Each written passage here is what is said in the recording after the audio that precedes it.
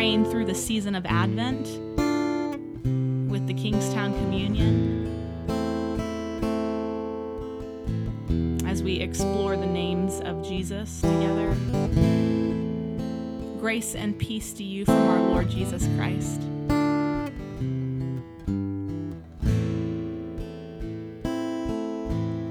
Let all mortal flesh keep silence, and with fear and trembling stand.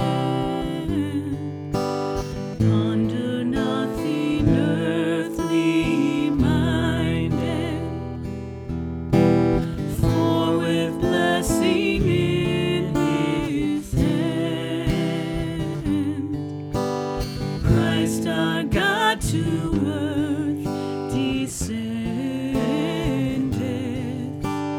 our full homage to demand.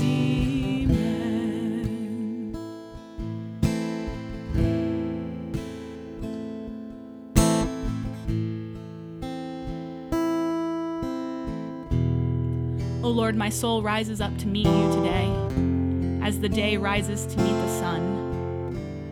Glory to the Father, and to the Son, and to the Holy Spirit, as it was in the beginning, is now, and will be forevermore.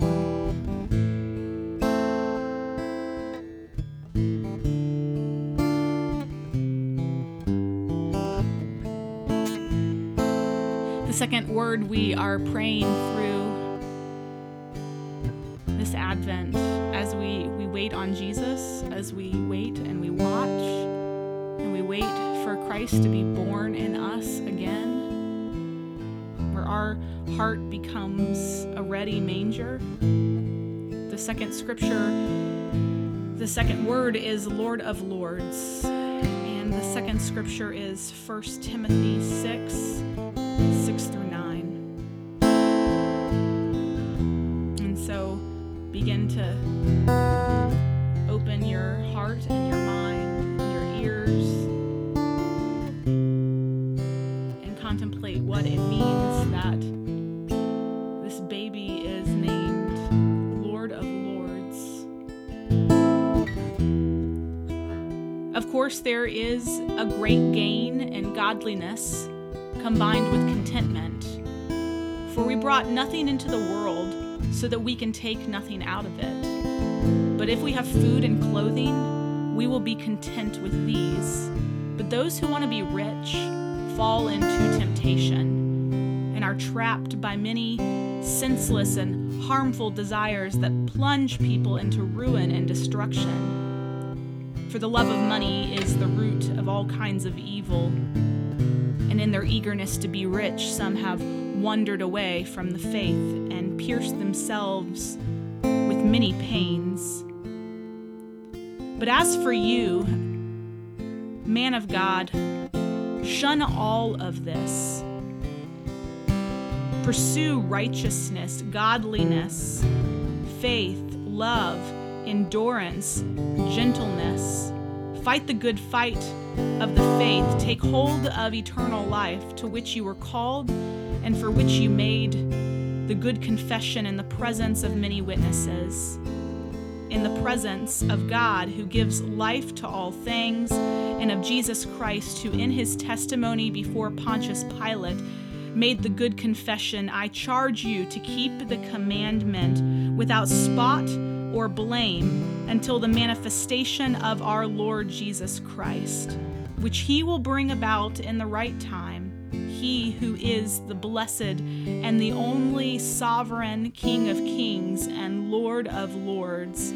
It is he alone who has immortality and dwells in unapproachable light, whom no one has ever seen or can see. To him be honor and eternal dominion. Amen. As for those who are in the present age, are rich, command them not to be haughty or to set their hopes on the uncertainty of riches, but rather on God, who richly provides us with everything for our enjoyment. They are to do good, to be rich in good works, generous and ready to share, thus storing up for themselves the treasure of a good foundation for the future, so that they may take hold of the life that really is life. This is the word of God for us, the people of God. Thanks be to God.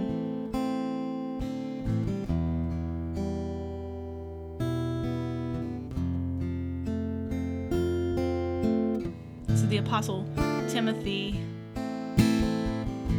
in the center of this passage, gives this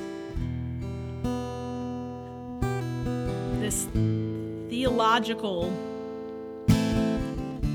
deeply theological word about Jesus as Lord of Lords. It's almost something we can't comprehend. But he bookends it with this story of people, ordinary people, of a person who is rich and loves money and loves power and loves the eagerness to get ahead. And then of a person who is rich not with any of those things, but it said is rich in good works and generous and ready to share. It's almost as if Timothy is saying, in order to know Jesus as Lord of Lords, you have to pay attention to who you've put on the throne.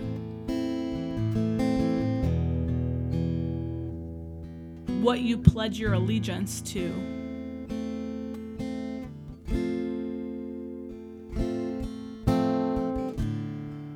Where your heart is.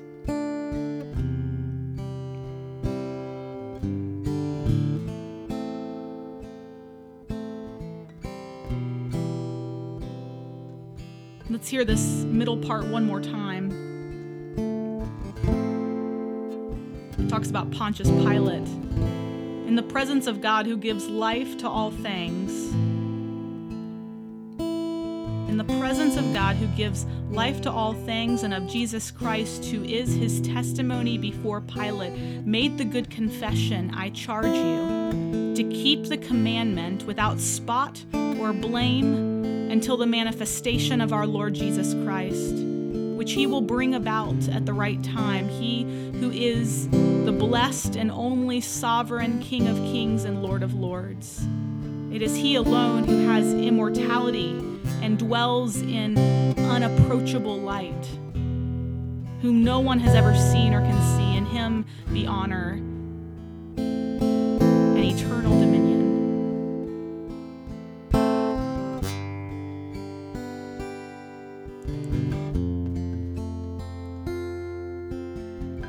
One of the key questions asked of someone applying for ordination is, what does it mean that Jesus is Lord? And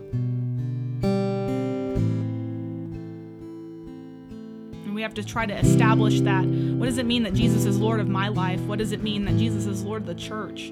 What does it mean that Jesus is Lord of the cosmos?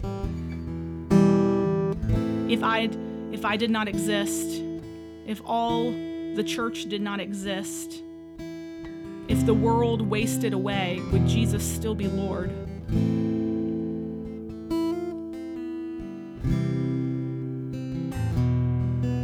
To say that Jesus is Lord it's about allegiance. It's about who we make king.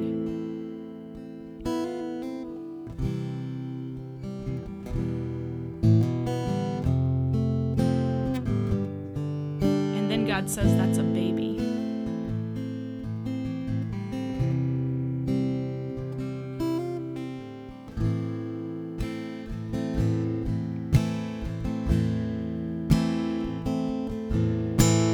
King of kings, yet born of Mary, as of old on earth he stood.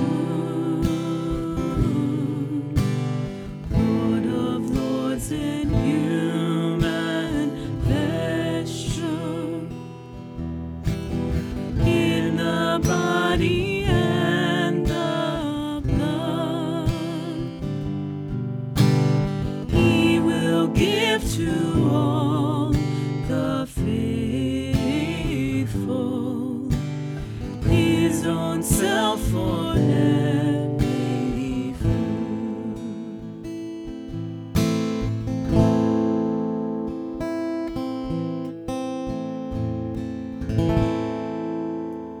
Go now in the love of God our Father and the grace of his Son, Jesus Christ, and the sweet communion of the Holy Spirit. Amen.